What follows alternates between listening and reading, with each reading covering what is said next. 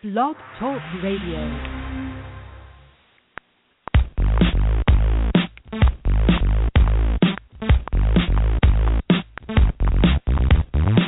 It's the GRIDIRONSTUDS show and the promo that's got the flow. Football knowledge from toe to toe with Amo, Calamino, and the other host you already know. Chad Wilson brings you the show.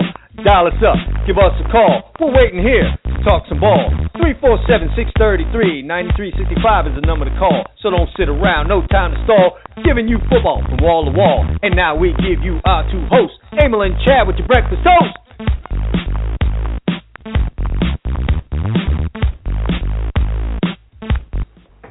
It's the toast. We're the toast of the town. Amo, Calamino, and Chad Wilson, 10 a.m. here on a Monday, ready to do another GRIDIRONSTUDS show here for you, for all our loyal listeners out there. We're up. We're talking whatever there is to talk about in the world of sports today. A couple of topics we're going to touch on. Big attendance at spring games. One team especially had them overflowing at your spring game. What to make of that? Everyone's favorite quarterback is back in the National Football League, and you'll never guess what team picked him up, or maybe you would. We'll talk about that during the show. And we'll also hit on some other topics. Jim Harbaugh, he's gone from the NFL, but he's still a topic, Emil. And I always find those after the fact, statements that these guys make a little dubious. I mean, first of all, check me if I'm wrong here, but didn't the 49ers suck when he got there? Yeah, I don't know. Maybe the statements are an indictment on today's player. Maybe it is an indictment on Jim Harbaugh. All right, so I guess we've got our first topic that we're going to touch on. For those of y'all listening for the first time and those listening for the 100th time, the number, if you want to reach us on the show today, 347-633-9365. Again, 347-633-9365 if you'd like to share your thoughts on any of the topics that we've got going on here today, or if there's something in the world of sports that's heavy on your mind and you'd like to bounce it off of Mr. Calamino and Mr. Wilson today. That is what we are here for. You can also reach us, as always, on Twitter at GRIDIRONSTUDS, STUDS. You can reach us there with your comments, questions, etc. Feel free to join us and be a part of the GRIDIRONSTUDS show today. Okay, what are we talking about? Alex Boone recently interviewed on ESPN, and they always seem to be the ones to come out with this type stuff, huh? Aren't they? They're the ones? Always. Yeah. It's like they look for the one disgruntled guy and find him. Well, I think there might be more than one disgruntled. Oh, well, I think so. In this case, I think you're right. Yeah, this just happened to be one guy. Well, the interview wasn't actually on ESPN, unless this was an ESPN affiliate radio. Alex Boone, offensive lineman for the San Francisco 49ers, went on 95.7 the game and had some comments about ex-San Francisco 49ers coach. And some of them are, I think he pushed guys too far. Boone he actually said this to HBO Real Sports with Brian Gumbel. And this episode will air on Tuesday. He wanted too much, demanded too much, expected too much. We got to go out and do this. We got to go out and do this. We got to go out and do this. And you'd be like, this guy might be clinically insane. He's crazy. I think Jim Harbaugh is old school, and old school just doesn't jive with this new school. Who did Jim Harbaugh play football for? His father, who's probably old school. Bo Schembechler. He played for Pops. Bo Schembechler, who's definitely old school. And Mike Ditka, who couldn't be any more old school. Right, exactly. So his influences in the game have been consistent, and he's not going to deviate for that, because apart from being all those guys being old school, all very successful coaches that won a whole lot of games and championships and all that good stuff. That's the overarching theme there. It's like all these guys won. Here's where this guy left the tracks for me. He started talking the things you just said. Then I read a part in there, and maybe you have it in front of you, where he said, "Dude, we climbed the mountain, relax," or something like that. And it's like, yeah, it's like, Alex, unless I missed something, you didn't climb anything because you didn't win. You didn't win the championship. But, I got to wonder, with this new era and new age of player, what they consider being the mountain. You know, what exactly we got is there? that? Okay, yeah, you Super Bowl? got there. You had a good team. No doubt. You were in 3 straight NFC championship games, came within a hair of winning the Super Bowl. That's great. I mean, I'm not saying you weren't good, but you didn't win the whole thing. I mean, I think a guy who's motivated like a Harbaugh, he's going to keep pushing until he gets that. That's what makes him good. Yeah, some more quotes. He does a great job of giving you that spark, that initial boom, but after a while you just want to kick his ass. He just keeps pushing you, and you're like, what you said, dude, we got over the mountain, stop, let go. He kind of wore out his welcome. And that's really been the consistent case in Harbaugh's coaching career so far. He's gone in, he's taken a team from where they were and turned them around rather quickly, and then he's out of there rather fast. So if you're a Michigan Wolverines fan who was all too happy to run Brady Hoke out, you do have your guy, but how long do you have your guy? And what is going to happen, Emil, if he gets in there? Well, I got a couple thoughts years, before we even get to Michigan. What if he can't surpass Urban Meyer in 3 years? Well, listen, they may run him out, but all I'm telling you is and I'm no Harbaugh fan per se. I mean, I'm not a guy who, oh, wow, this guy, I love him. But every place he's gone, he's taken a team that's crappy and made them good, okay? And, you know, you look what he did at Stanford. You know, you look what he did with the 49ers. So I'm putting this squarely on today's players because you know what? Vince Lombardi was no teddy bear. I mean, these stories all get better after guys pass away or leave the game. You know, Lombardi had guys that hated him. He'd trade a guy if he didn't like him. He'd pick the Eagles or the Steelers, who were horrible back then, and trade him. Yeah. Mike Ditka. I get all that. And listen, I'm going to support some of these old school guys. But quite honestly, it looks like more and more in this day and age, the longer-term successful type coaches are going to be the ones who can manage the personalities that we have now. More Pete Carroll, more Phil Jackson, less a Jim Harbaugh type, less of a – I mean, what happened with Jimmy Johnson when he came in? The players said it's just too much of a grind, and it just didn't work for Jimmy Johnson when he came to the Dolphins. And how are the Dolphins doing? Because guess what? Most of those guys that were too much of a grind, no one knows who the hell they are today. They know who Jimmy Johnson is.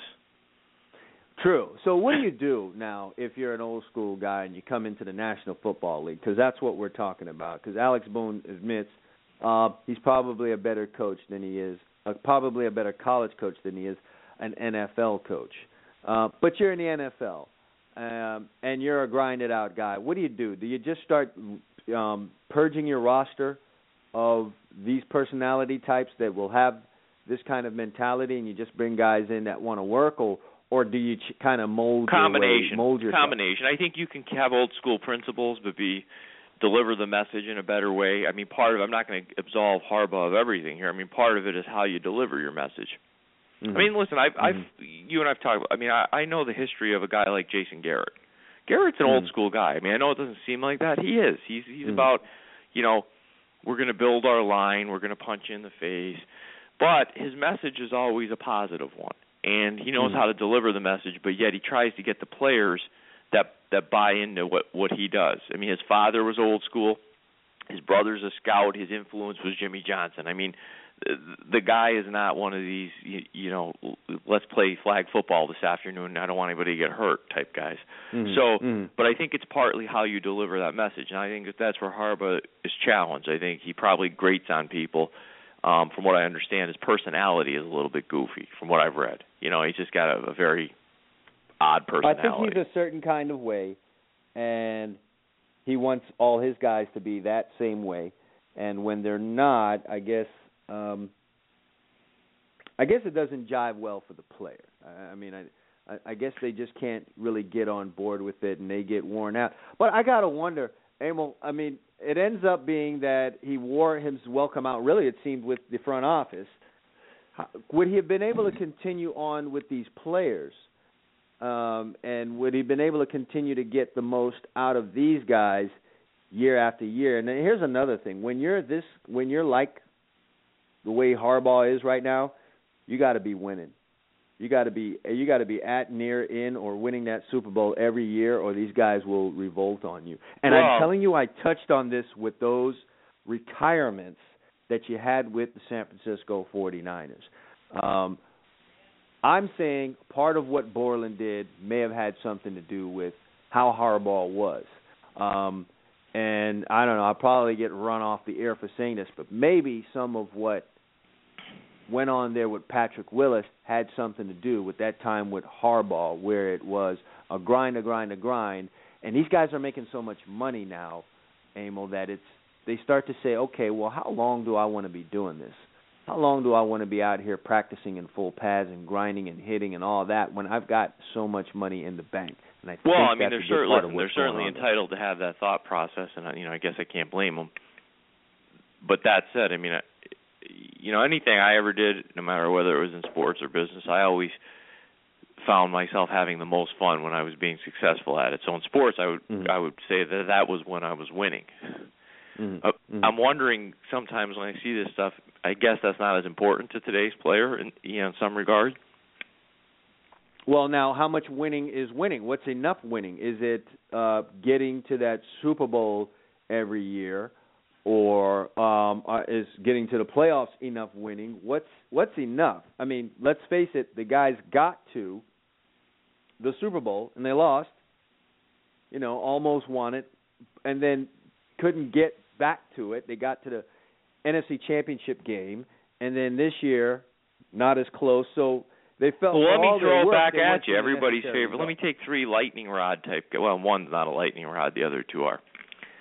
Let me throw it back at you. Tom Brady, Derek Jeter, Tim Duncan. If they got to the championship of their respective leagues and lost, would they say, "We climbed the mountain, baby"? Would they say that? Yeah. I think we're judging them by their legend at this point now. I think that's what we're doing. Well, I doubt they would say. I mean, knowing how they were. It's interesting you bring up those guys, though. But let's take a look at their careers. Derek Jeter came into this game when? 1996. What happened in 1996? They won the whole damn thing. Tom Brady, first year into this thing, won the whole damn thing. So it's really easy to buy the message when you have had immediate success in it. It's hard to look at it from that standpoint. Had Derek Jeter come in and he had a grind him out, edge, rub you to the bone manager for his first 4 years in the league and didn't win a World Series, would his mindset have changed? Hey, look, I don't know if this is for me. Would Tom Brady have been that way? Because we know Bill Belichick's old school. He's probably a grinded out guy. I'm willing to bet, though, if you investigate, Bill Belichick has probably peeled off on some of those old school principles over the years. Let's not forget it didn't work for him in Cleveland. Right. Okay, well, let's take Alex Boone. Alex Boone came into the league with the 49ers, right? Mm-hmm. He came in 2010, so that was pre-Harbaugh. Mm-hmm. They were 6-10 that year. Right. Then Harbaugh came around in 2011. They went to the NFC Championship game. Then he came around in 2012. They went back to the NFC Championship game. 2013, they went to the Super Bowl. They had one bad year when he was there, and they had a ton of injuries last year. I mean, didn't win the ultimate prize. Understood. So I guess what I'm saying is Alex Boone, I guess that's how they roll at Ohio State pre-Urban Meyer. Well, hey, we got to a bowl game. He came from Ohio State.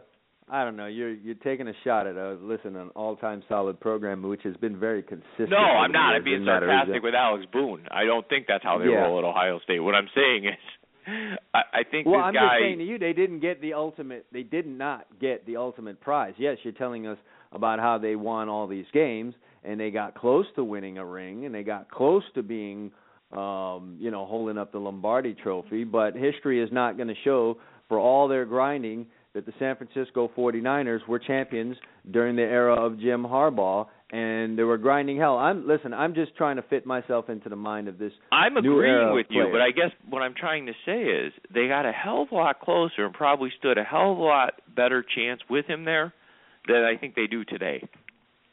I think if they beat the Baltimore Ravens in that Super Bowl, we don't hear any of this. No, probably not. You're probably right. It's just so funny how what a small margin there is there. They beat the Ravens. I'm telling you, Harbaugh's probably still the coach. I'm telling you, we don't even get quotes like this in an interview. I'm telling you that many more guys buy into this whole deal. I'm telling you Patrick Willis probably still playing. I'm going to back you up. I don't know about Boiler. This reminds me of January 2007. Mm-hmm. Tony Romo had just fumbled the snap from center on a wet night in Seattle. Mm-hmm. Cowboys lost a playoff game they may have won. Mm-hmm. And Bill Parcells was basically on his way out. Okay? Mm-hmm. And as soon as he left, in comes Wade Phillips, right? Mm-hmm. And all the players, you hear the stories. Parcells was just, he can only last so long with his personality. It wears on you, Mm-hmm. And if you're a historian of football, you realize he came there in 2003. The Cowboys were fresh off 3 straight 5-11 seasons. Mm-hmm. He took them to 3 straight seasons, of 9 or more wins, 2 Mm-hmm. playoff appearances. Now, it doesn't sound like, he wasn't a world beater. He inherited a roster that all the Hall of Famers had left at once, was basically in salary cap hell, and had 3 straight 5-11 seasons. Raider-esque, if I may add. Okay? Mm-hmm. So, mm-hmm. he leaves, and in comes Wade Phillips. First year, I think they go 13-3. Oh, my God, see what it is when you change the personnel. The players love them. Yeah, okay. How'd that work out with Wade Phillips? All I remember is a team that wasn't even willing to make a tackle in Green Bay the night he got fired. Okay? Yeah, true. And maybe he was there just to take it from the cellar. That's right. Sometimes you got to rebuild. That's a process. Harbaugh took over what wasn't a very good 49er team. Everybody likes to say, "Oh, but they had talent." I don't care. Almost every team in the NFL, other than Jacksonville and Oakland, usually has some talent. It's a big deal. They had talent. They were 6-10 when he got there. Mm-hmm. That's it. All right. Well, my after all this, my question to you is this: Jim Harbaugh's the new man at Michigan. Obviously, a very good football coach. Whether that's for the long term or the short term, clearly he knows what he's doing. Clearly, he knows how to take a team from where they are and improve them.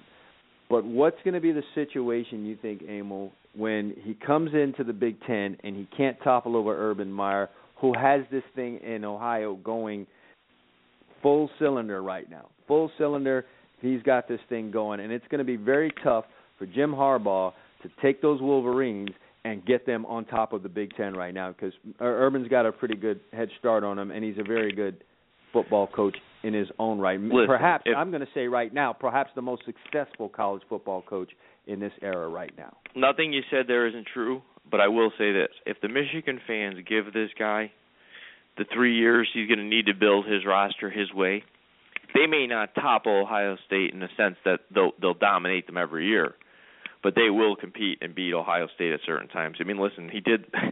If you can go to rewind, man, go back. As much as Urban Meyer had it going at Ohio State, nobody had it going like Pete Carroll did at USC, and this guy got Stanford. He didn't get Michigan. He got Stanford. And he made. He made them. But perhaps he came in at a time when Pete Carroll had kind of, run his course at USC. What if he would have come in, Emil, in Pete Carroll's heyday at USC, 1 or 2 years into this thing where Urban Meyer is? We're not in year 5 or 6 of Urban Meyer where he's won a championship or 2 and then failed to get there, and then now, having trouble even getting back again, or, where he's hit the mountain and now he's on the other side of the mountain. Urban Meyer just got to the top of that mountain, and it's at a different place than when Harbaugh came into the Pac-12. There's no doubt he benefited. He got to Stanford in 2006, I think it was. USC was still really good. He got the upset in 2007. USC was still really good. 2008, USC was number 2 in the country, but then bang, the Reggie Bush rumors started. 2009 was Pete Carroll's last year. He went to the NFL. So yes, he benefited from the combination of Pete Carroll said, "I'm going back to the NFL, win myself a Super Bowl," and USC's going on probation. There's no doubt about that, and I don't think Ohio State's going that direction. So you got a valid point. He may never equal that success, but I think that's going to be, more on the Michigan fans. And I honestly think that Harbaugh is not going to be a guy that plans to stay there for 20 years. Honestly, I just don't. I think in his mind it's a 5 or 6 year gig. You got to wonder where he's going to rest his head. Where do you might go never. from it? Some people never do. You know, you keep saying like you're thinking like you or I. Hey, I want to find a place where I'm happy. Some people are just never. They're just never one of these people. Well, time out though. He's had a quick rise, Emil. Where, you know, other guys where we say have never really rested their head or whatever, they usually are bouncing from a small job to a bigger job to a bigger job to a bigger job, and then you reach a certain point.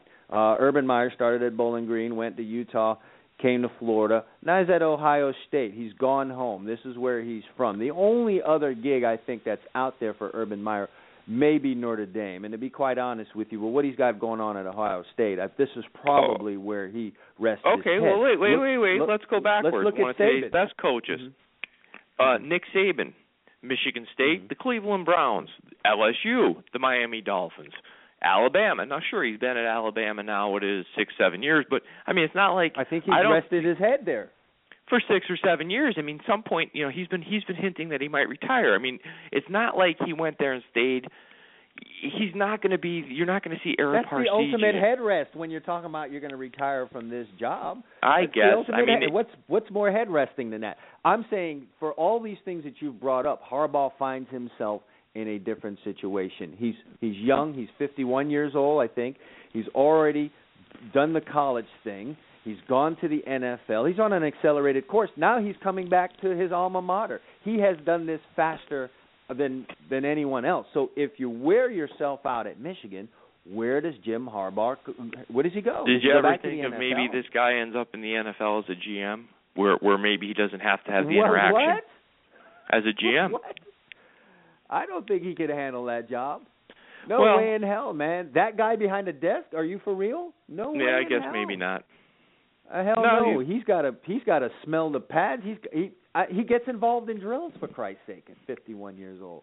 What's he going to do? Be Terry Tate off his linebacker over there for somebody's team? Take someone out at the water cooler? He's too insane at this age, I think, to do it. That is really intriguing to me. I've been thinking about this. What does he do after this Michigan job? And is he going to have to find himself at Michigan and change some of his ways and smooth some of his edges so that he can rest his head at Michigan for before you go to break, while? Let me just throw this out. I read a story yesterday. He had he had a kid in practice before the spring game. The kid looked at him. He told him how to do something, and I don't know if it was a drill or a play, and the kid looked at him. He said, listen, I'm telling you how to do it the right way, and if you don't like it, get the F out of here and go someplace else. Yeah, that's not a smoothing of the edges. No, I don't think in other words, I don't think he's smoothing it over. The only good thing, I think, for him in the college ranks is that you rotate these guys out of here every 3-4 years. That's a good point, and you really do. You get a new crop. Yeah. Yes, you get a new crop to annoy for 3 or 4 years, and then they're on to the rest of their life. You get new pencils sharpened, and you get to rub their ass down until the point breaks, and at that point you just bring in another damn pencil. In the NFL, you got some joker there for 14, 15 years. That pencil it's not getting broken, or if it's broken, it's sitting there in your cup. And it's getting paid for doing nothing. So that's the only thing that might save him. I'm telling you, that's a dynamic we're going to need to watch here for the next 3-4 years. Can he topple Urban Meyer? And what is he going to do with that team to topple Urban Meyer? And is that whole process going to really rub people there the wrong way? Is he going to turn into a child if he can't beat Urban Meyer? And will that spread itself to the front office, the athletic director, and everyone else? Watch out, everyone. It's definitely something for us to look for. Well, speaking of Urban Meyer, what did he get to show up for his spring game there in Buckeye Land? We'll need to talk about that and more when we return on the Gridiron Studs Show. We'll be back right after this.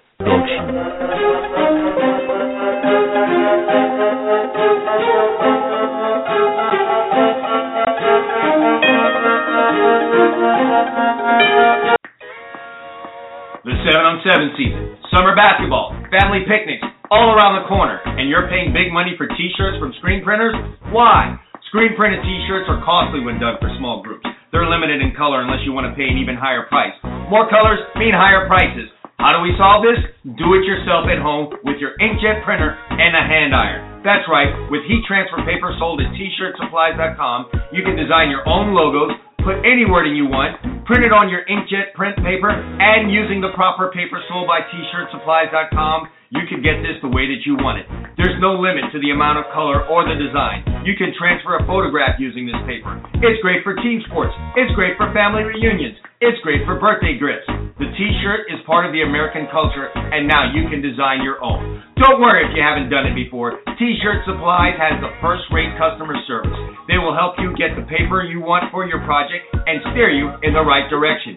Visit them now at tshirtsupplies.com. That's t-shirts, no hyphen, supplies, plural, all one word, .com. Or call them at 1-877-857-2737. That's 1-877-85-PAPER. tshirtsupplies.com. Go there now.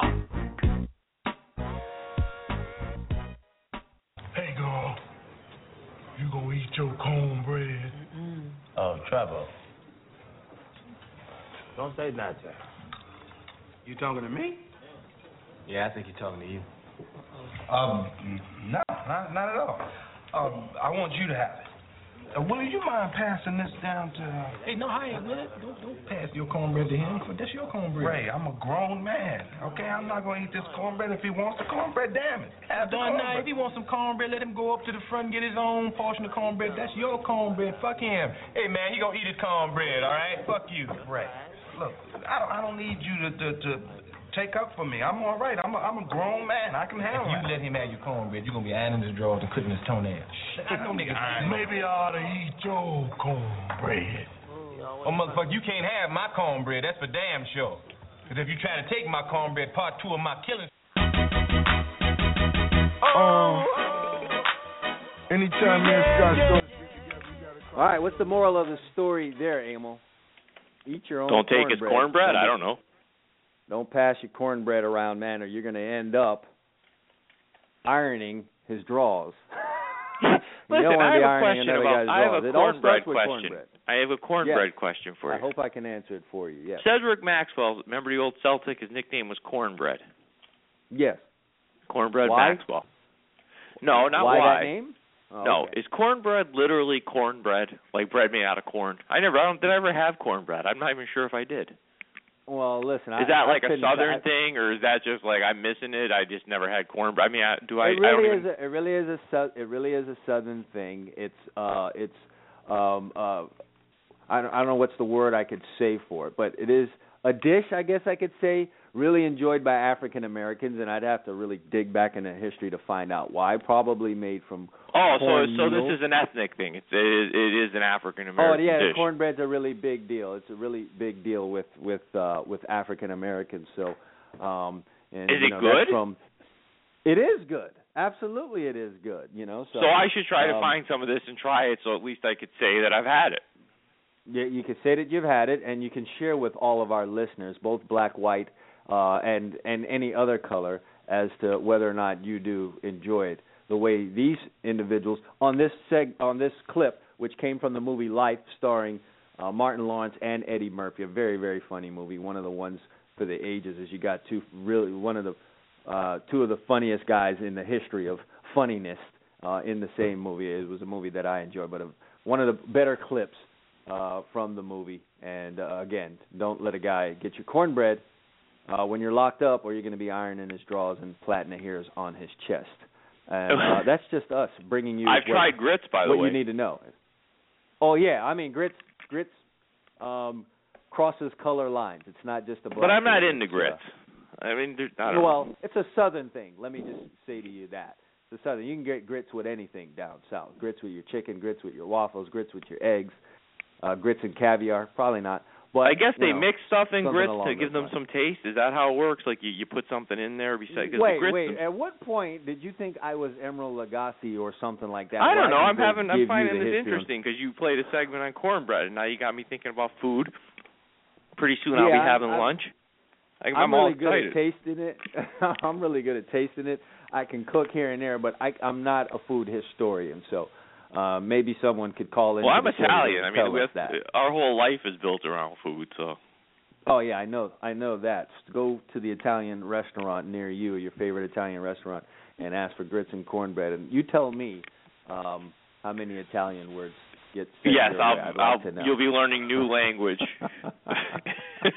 Definitely. All right. If you want to join us on the show today, 347-633-9365, 347-633-9365. What are your thoughts on the new age and era of player? Can they survive the grinded-out, old-school coach? And if they can't, what do you think about that? I always remember Jimmy Johnson's time here with the Dolphins. I really wanted it to work out, and there are a number of reasons why it didn't. One of those was he was grinding the new era player too hard. See, in the mid to early 90s when he was with the Cowboys, we hadn't reached this era yet. But by the time he came to the Dolphins, teams were comprised of largely we started getting into that prima donna thing, and guys wanted to be in, shorts and shirt, and, helmets, no pads, no shells, not practicing in full pads. We started to get into that whole deal. I tell these kids that I coach all the time, Emil, and they're blown away by it. Our two-a-days lasted a month when I was in high school and college. A month. And it they don't believe almost you? Right after. They don't believe me. They can't even envision that. In high school down here now, in South Florida, we can't have two-a-day practices, meaning we can't go out there and practice back-to-back like that. Well, and you also have to admit there was some silliness that went on years ago, like with I don't know about your coaches, but, the whole thing with you can't get a drink of water and all that crap, and they realized that, well, that's not really very smart. Yeah, well, kids are dying. I guess the sun has gotten closer. Yeah. And it's hotter out there. Yeah, there's some silliness, and getting water was a sign of weakness back in the day. And then research. It took research to find this out. That no, it's not a sign of weakness. It could be a sign that you're dying, and you're going to probably need some water. But you can't even have the two-a-day practices at all. And it seemed almost immediately, right after the time that I finished playing, that they started putting in rules with regards to the amount of time that you can be practicing, the amount of two-a-days that you can have. They came up with the 20 hours a week rule.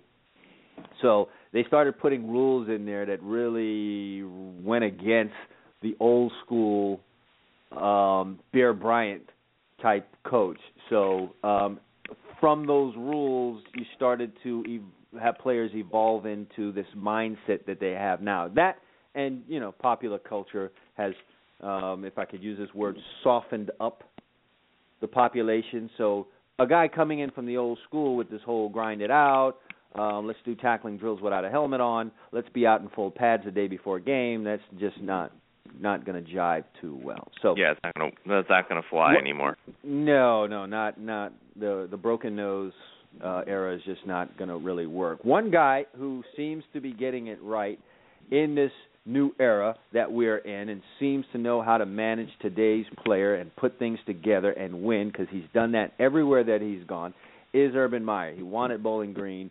He took Utah to new heights. He won championships at Florida. He's left Florida. Now he's won a championship at Ohio State. And am I right? Is he the first? Well, he's not the first. One of very few guys who's been able to win a national championship as the head guy at two different programs. So no, I mean it's hard to do. Saban did it, and it's a short list. Yeah, a very, very short list.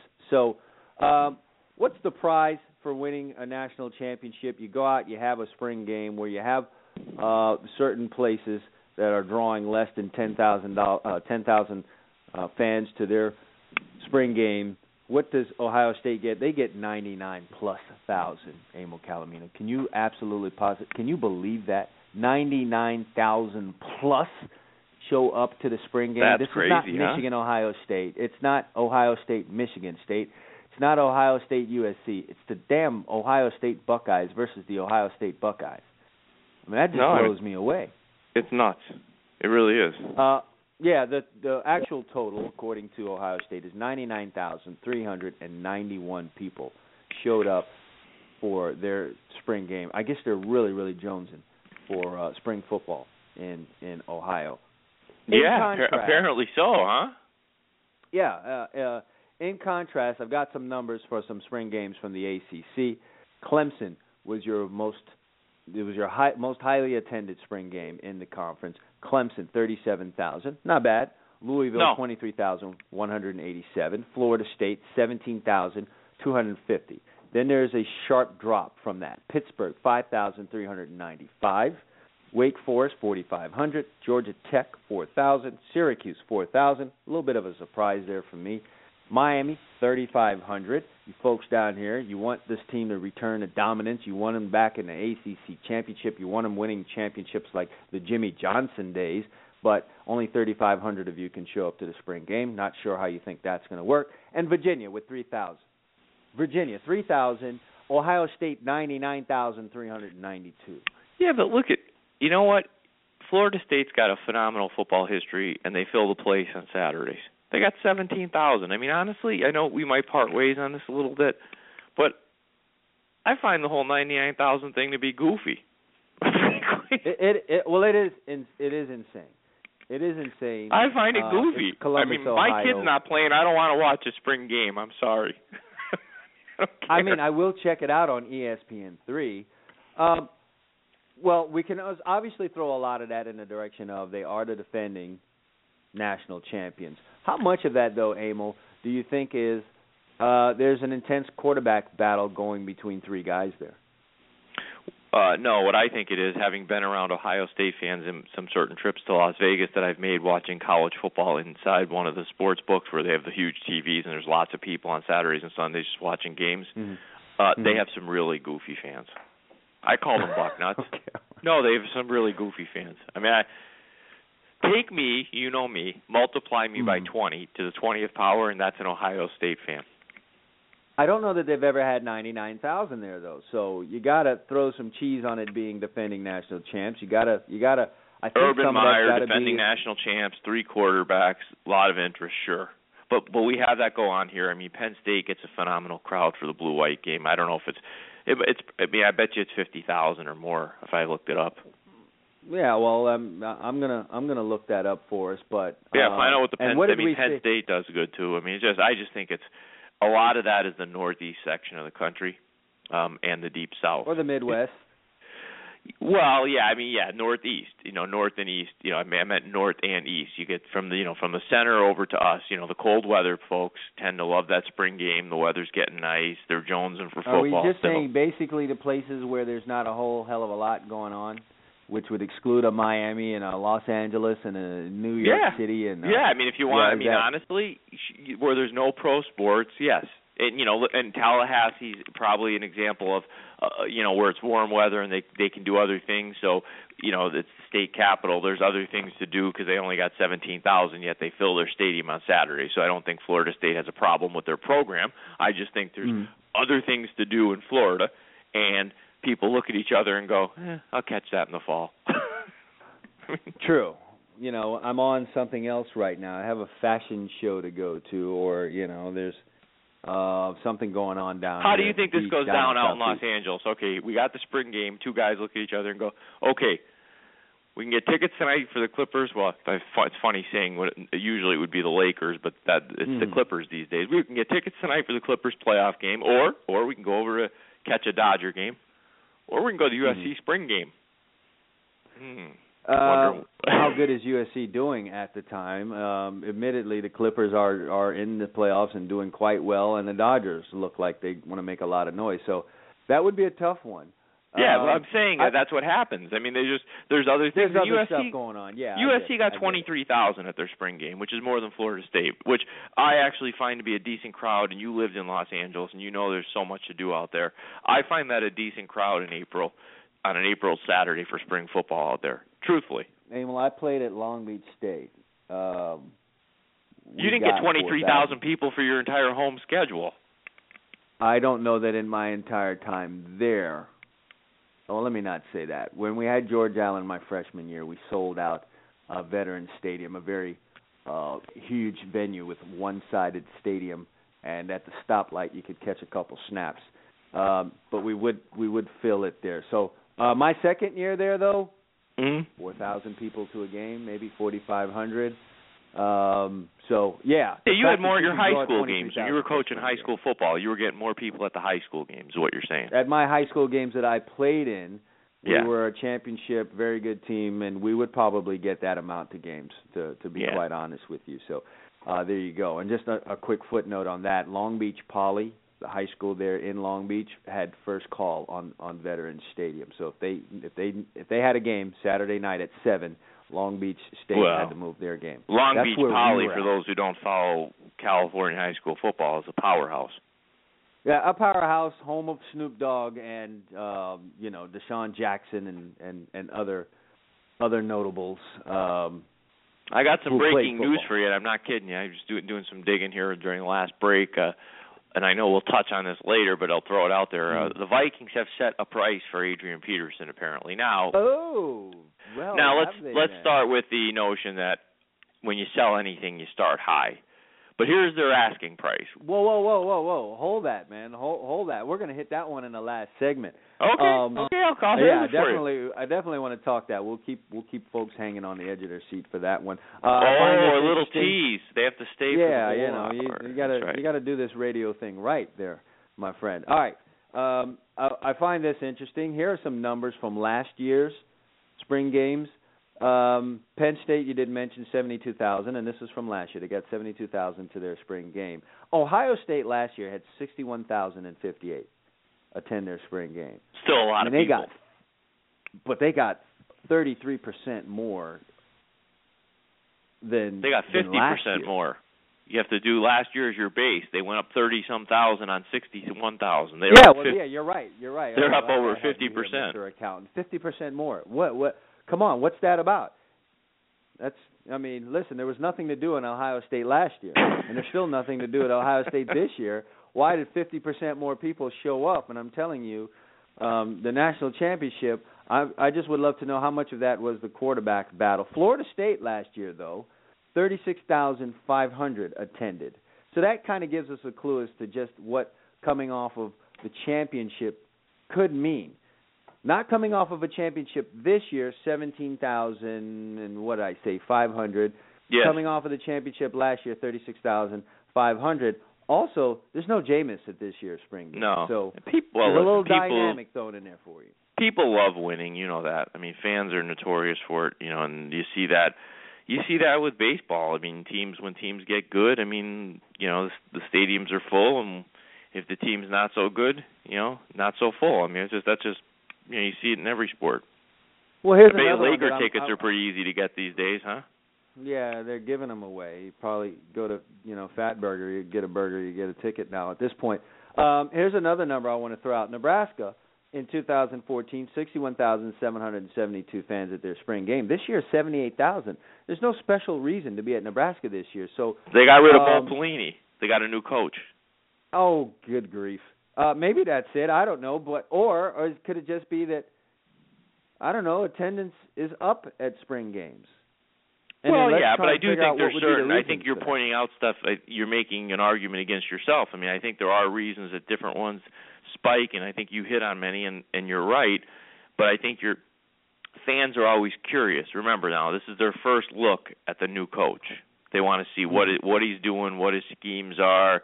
We got to remember, Nebraska's got a real hardcore fan base. I mean, they're not your average. We're going to the game to make sure we get seen there fans. They understand their football, and they're diehards, so they want to see what this guy's doing. Previous years they already knew what the guy was doing, losing every big game he played in. You think if you lived in the Los Angeles area, you'd attend USC spring games? No, but I will admit this. I would probably, if they had an open practice, occasionally swing by and watch it. I admit that. Yeah, I would probably do that. I'm not sure I'd go to the spring game because it's just traffic and stuff. I'm not into going to games that I don't have to, if I don't have to break my stones to get to a place where, I'm going to go to a game that doesn't count, I'm not going to break my stones to do it. Okay. Well, interesting thought, because you are a fan. That's I find that to be rather interesting. I've got to ask myself, since I was done playing, I may have gone to, I think, two or three University of Miami spring games. It's not terribly motivated. I know at least two of those times it was tied into the weekend's events, which included, some alumni activities. So at the conclusion of those activities, you attend a spring game.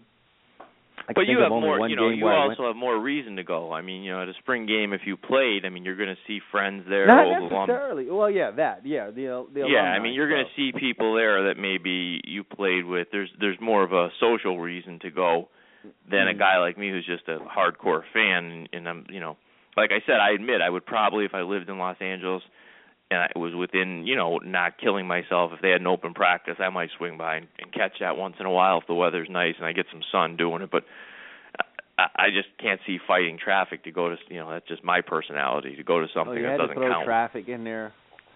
Well, come on. The traffic. You think the traffic in Miami's bad. Remember what it was out there. I knows all about that. No question about it.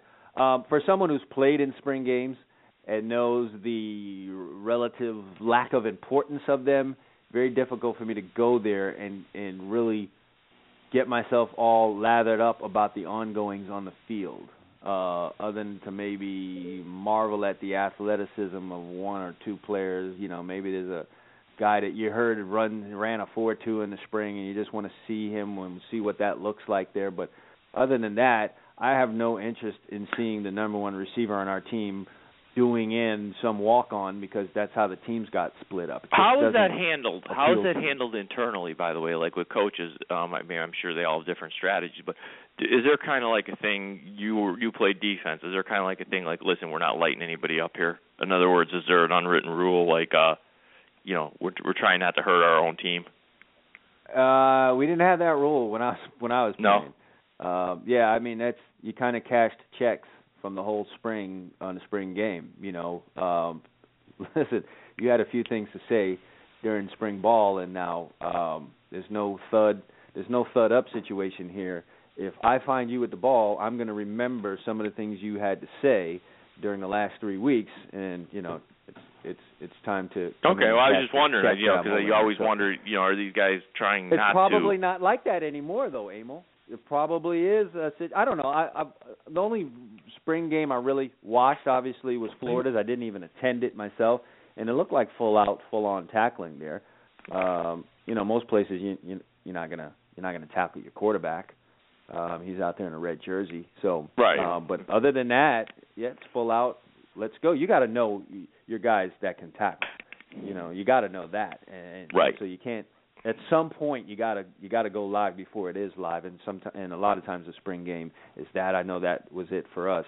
It was full go, so you got hit. Right, I got you. Okay, that was more what I was thinking. I was just trying to understand what the psychology was when in these games. Yeah. All right. Well, listen. According to Emil Mortensen here, there's late breaking news. And the Minnesota Vikings have set the price on eBay for Adrian Peterson. Exactly what is that price? We'll find out when we get back on the Gridiron Stud Show right after this.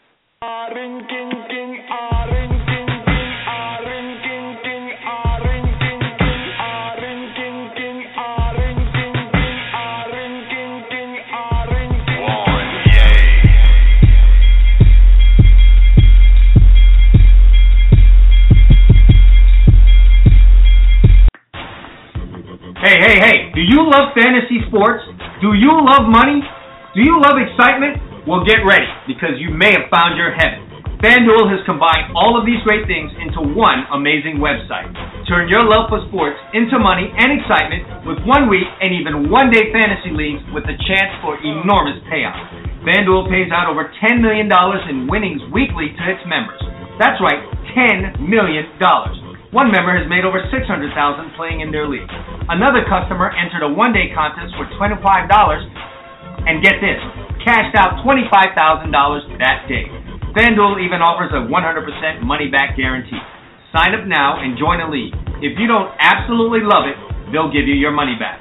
You can enter leagues for as little as $1. For a limited time, FanDuel is offering a 100% deposit match bonus to Gridiron Stud Show listeners.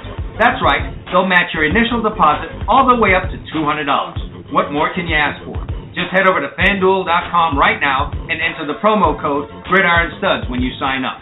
But you better hurry. The match bonus is going to end soon. Just head over to FanDuel.com and enter the promo code GRIDIRONSTUDS. Do it now!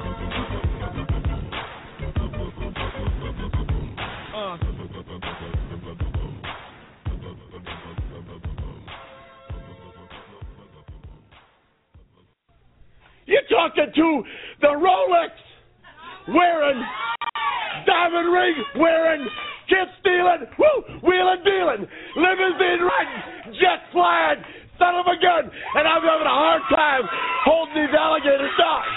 Woo!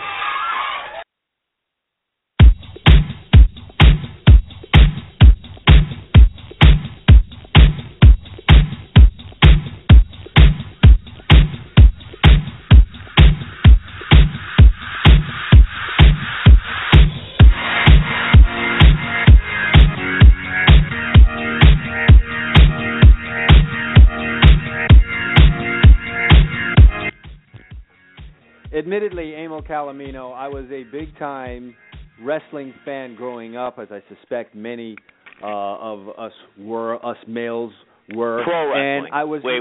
Make that pro yes, wrestling. okay, because I still don't understand. We talk wrestling here. We're not talking in the tights, grappling each other. I don't understand the leotard thing. It's very big here in the Northeast. I mean, there's guys that actually go to wrestling meets and follow it when they're our age, and I never got the whole thing started. Really? No. Very interesting there. I do have respect for wrestlers, though, of those types. The Roman Greco, Olympic-style guys. Yeah, you never really want to ever find yourself in a situation mixed up with those guys. No, I don't want to find myself half naked on the floor rolling around with a man. No, I agree with you. No, and I don't want to be duking it out with a guy who knows how to take my elbow and shove it up my own rear end. I don't want to do that either. I want to find myself in. But nevertheless, pro wrestling, I've loved pro wrestling. Loved pro wrestling. Was never really an NWA fan and never really a Ric Flair fan. But as I've gotten older, I have come to really appreciate and respect his marketing acumen and just what he did as a wrestler to advance the sport, advance his brand, and do it. And that clip that I played there just never gets old, man. Whenever I'm sleepwalking through a day, that thing's like a cup of coffee to me. I just play that thing, and Ric Flair gets me ready to go tackle the damn day. I think my favorite wrestler was Roddy Piper. He was just such a sarcastic bastard. Yeah, when he used to have his show, Piper's Pit. Yeah, man, and the way you got off that show was usually a folding chair to the back of the head. It usually ended up that way. Yes. And he'd look at the guy and he'd go, just when you think you had all the answers, someone changes the question on you. Yeah. You either agreed with Roddy Piper, and because he was so off the beaten path, it was difficult for you to do that. And if you didn't, it was folding chair time, and it was across the back of your head, and then a whole melee would ensue. But pro wrestling, where, I've had the uncles and the grandfathers that just always told me, man, that crap is not real, it's fake. Look at what it has come. Look at what it has become over the years. You've got people turning away live sporting events and big-time television shows to catch Monday Night Raw and things of that nature. Do you remember back in the 70s, though, how antiquated it was? You had wrestlers like Chief Jay Strongbow, Ivan Putski, Bob Well, that Backlund. was my guy. Ivan Putski was that was my guy. Yeah, he used to do his, tell the people what he used to do with his pecs. Remember that? He'd make his pecs wiggle. He used to flex the pecs, and he finished you off with the Polish hammer, which was cupping his two hands together and bringing it down on your chest as you came off the ropes. And it seemed like no one was able to avoid such an obvious move. And, of course, we had the best guy ever, Andre the Giant, all 7'4" of him. Andre the Giant, Hulk Hogan, Bruno Sammartino, Bob Backlund. I could go on forever. Oh yeah. And, probably kill the audience that doesn't. It's not really interested. Right now they just hit the end button on the computer. Listen, let's get back to football here. Yeah, let's get back to football. Adrian Peterson has been the big talk here for the last week since being reinstated by Roger Goodell, and the story is he going to stay in Minnesota? Is he going to end up becoming a Cowboy? Is Adrian Peterson going to be dressed up in some other uniform other than the Minnesota Vikings last year? And perhaps a little bit of light shed on that situation. Emil, you've got some breaking news for us. Please share that with my our, bet our is the only team that he'll end up with is the Oakland Raiders, if anybody, because they're interested. And here's what ESPN's Adam Kaplan reports, and again, he's ESPN, so take it for what it's worth, but he said the thought around the league is that they'll take a first-round pick and more compensation for them to listen. The more compensation would be they want a starting corner. From what I've heard, they've really identified that as their number one need right now, cornerback, Kaplan says. He continues by saying it could be a first and a second-round pick. So basically, the feeling among GMs is the Vikings want a first-rounder and a starting caliber corner or a first and second-round pick. I don't see that happening if you have to pay a guy $8 or $9 million a year. So basically they're saying he's not going anywhere. What, if anything, because you're a guy well-versed on some of these type of NFL matters, what, if anything, can Adrian Peterson force the Minnesota Vikings to do if he wants to get out of Minnesota? And I doubt there'll be any takers with this tag. He'd have to be a poor character guy, which is against his character as far as a football player goes. In other words, there's really nothing for him to do. He can hold out, not do the voluntary stuff. I mean, like Orlando Scandrick from the Cowboys this week isn't doing voluntary workouts because he can, he's only making $1.5 million in base salary on the new contract extension he signed, which was a big deal with the signing bonus. But anyway, that's how these guys, they decide they want more money. They don't show up for the voluntary stuff, and he can do that. He might do it. But at the end of the day, if he wants to collect a paycheck, come training camp when the NFL season, when they start paying the guys, he's going to have to show up and play for the Minnesota Vikings if they don't trade him. So I guess we're at this point. At this point, we can just go ahead and say now it really looks like he's going to be a Minnesota Viking this season. Can we go ahead and say that? If my team gave him a first and second round pick, gave the Vikings it, and then paid this guy $8 or $9 million, I think you'd find me up here. You'd have to come and counsel me. I'd be poking my eye out with a pencil in the corner of a room. That's too much. Yeah.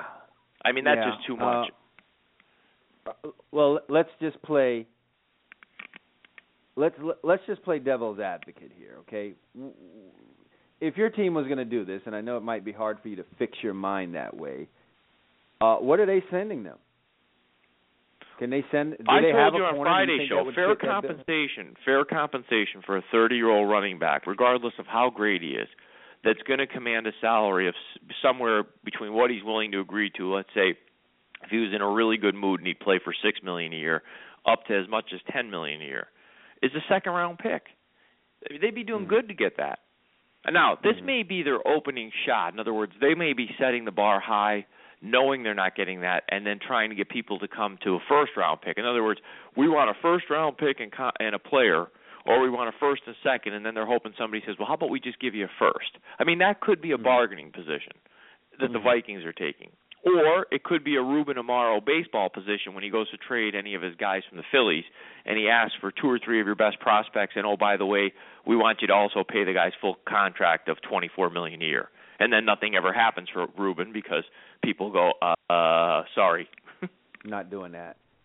Yeah, I guess Philly's that gang. Once you're there, you're in. You're not getting out of here I'm just alive, saying this could be. I don't know what to make of it. In other words, is this the Vikings trying to get the first rounder only, knowing that we'll ask for the sun, the moon, and the stars, and we'll just take the moon? Or is this the Vikings being unreasonable, basically saying, if you want to overpay us for Adrian Peterson, we'll trade him to you? Yeah. Well, there's one thing we needed to touch on before we got out of here. It's going to be the big talk of the story, big talk of the day today, and that is Tim Tebow is back in the National Football League. And he's going to your favorite team, Emil, the Philadelphia Eagles. What to make of this thing? Listen, I stopped trying to figure out what's going on there. I mean, as far as getting inside Chip Kelly's mind about a month ago, because I really don't understand where he's going. I mean, maybe he's convinced this guy that you can play H-back and do something. Maybe he has some goofy plays he wants to run with him at quarterback. I really don't know. Honest to God, I don't know. Do you? No. Who knows what Chip Kelly's doing? If nothing else, he's made the Philadelphia Eagles very interesting for this upcoming year, which could be his last year in the NFL because he's made some really off-the-beaten-path moves. And if they don't work out, if the Eagles don't pull the plug on this experiment, he may indeed say, hey, look, I wanted to try these things at the National Football League level. They didn't work, so let me head back to college where I belong, and I'll have my choice of a job because I am a guy who was very successful at the college level, and then I stepped to a level above that, had a certain amount of success, learned some things, And like guys before me who have done this and have had some success, I can now jump back into the college football game and probably enjoy the ultimate success, which is win a national championship. And I'm sure if Chip Kelly made himself available after the season, he could have his pick at the job he want outside of, school, the ones that just got some guys. You can't have the Michigan job. You can't have the Ohio State job. You're not going to get the Texas job, and the Florida and Florida State. But other than that, any job coming open, you're going to be up for it. You're going to be the leading. Yeah, I mean, he's going to be. I mean, he's going to get a good job if he goes back to college if he decides to do that. But I honestly, I think, you keep thinking he's just trying this stuff. 7-9, 6-10 this year, Emil. What is he going to have that locker room? No, but what's he going to do? No, I mean he's done. Do you think there's a chance they go 6-10? Absolutely. Yeah. What's he have at the quarterback spot? What's he have at the wide receiver spot? Is DeMarco Murray, his answer to you would be the system. He would tell you the system. Well, God bless. He's put everything into that system. You and I kind of exposed that system for its weaknesses last year, which happens to not necessarily be on the offensive side of the ball. It's that your defense can't play right. And if you're not stopping people in the National Football League, I don't care what you're doing on the other side. If your guys can't get stops, and if you can't win in December, you're not going anywhere in the National Football League. Those are just the facts. It's devil's advocate, and I agree with you, but let me play devil's advocate. That fan is going to say to you, Chip took over a team. I think they won 5 or 6 games in Andy Reid last year. He went 10-6 his first year, won the division. Went 10-6 his second year, missed the playoffs. They're going to say to you, hey, the guy's 20-12 so far in 2 years. Well, yeah, okay. We're talking about where they are now. 7-9. So you what you're saying is you definitely see the arrow pointing in the wrong direction. Yeah, I mean, last year showed us some things that, in my mind, it's not pointing up. And then you made some drastic moves off of a 10-6 team that you're essentially starting over. Right. And if these things don't, there's a gamble going on there, and if it doesn't pan out, man, he's got to be looking in the opposite. He's going to lose that locker room. You got guys right there with both of their eyebrows way up in that locker room off of some of these roster moves and personnel decisions. And if they don't work out, they're not going to be in the Chip Kelly boat. They're not looking to. They're not looking to go through a wall for this guy. Is the amount of change, because as you know, football being the ultimate team game does require it's like a well orchestrated play or rock band that plays together. When one or two parts on a play doesn't work, the whole play looks to be a disaster. So 10 guys can do the right thing, one guy does the wrong thing, and the play's a disaster. And when you have that much change in 1 year, I mean, you look at what they've changed. It may be hard, at least for a month or first month of the season, to get guys on that same page, and then you run the risk of you're way behind in your division and you're playing catch up. 1-3 start because you need to get all these guys to gel together and figure out what's what. You make some kind of a run coming back, but then you already know what the end of the season looks like for a team that runs 700 plays a game. Yep. Tough to win at the end of the year because your veterans and your NFL-type players are worn down. We started off the show talking about NFL players feeling worn down as they had something to say about I've heard Jim some people Harbaugh. try to suggest that, with DeMarco Murray and, Ryan Matthews and what other running backs are there? Is there someone else I'm missing? Bird or somebody? Chris Polk. It's interesting, Emil, that the two backs that they did pick up this offseason are both have been injury guys in this league. That's where I'm going with this. They're going to be running all these plays. Yeah. So, but I had an an Eagle fan suggest to me that yes, Matthews gets injured and Murray has had that history, but they'll share the load here, and that'll take some of those concerns away because you won't hand Murray the ball 350 times this year, and that very well may be true. But then my counter to that would be, then why did you pay the guy 5 years and $42 million? Because if he's only going to be a 16 carry a back guy, is that really worth $8 million a year? Apparently so to them. And so also the math is not right there, too. I'm telling you, this is Vegas. This is a crapshoot. They're on the roulette wheel, and if this thing doesn't land on black like they wanted to, they're going to be in the red, and I think Chip Kelly's going to be out of there and say, hey, guys, thanks for the experience. Let me head back to college football and see if I can win this new playoff thing that they've got going. So that's kind of what I see going on with the Eagles. And another situation we can keep a close eye on this NFL season. We'll be coming up with all the plots and storylines as we start to move first towards the draft, and then the NFL season will be fast approaching on us. Yay! Yay! We need football in our lives. We need Isn't that the draft coming up like about a week and a half, right? Yes, it is. I want to say it starts next Thursday. Thursday, carry us into the big weekend, the Kentucky Derby, Pacquiao-Mayweather NFL draft weekend. All right. That whole thing's coming up. But that's the end of our show here today. We want to thank all of y'all for listening. Continue to listen to us here on Blog Talk Radio. If you like it, bring a friend. I'm back on tomorrow at 10 a.m. Emil will, Emil, we may have to talk about Friday. But we're on Mondays and Fridays, 10 a.m. always. I'm going to have a Wednesday evening show, so stay tuned for that. Listen, check me on Twitter at GRIDIRONSTUDS for information on that. Other than that, for Emil Calomino, I'm Chad Wilson. Thank you guys for listening to the Gridiron Stud Show.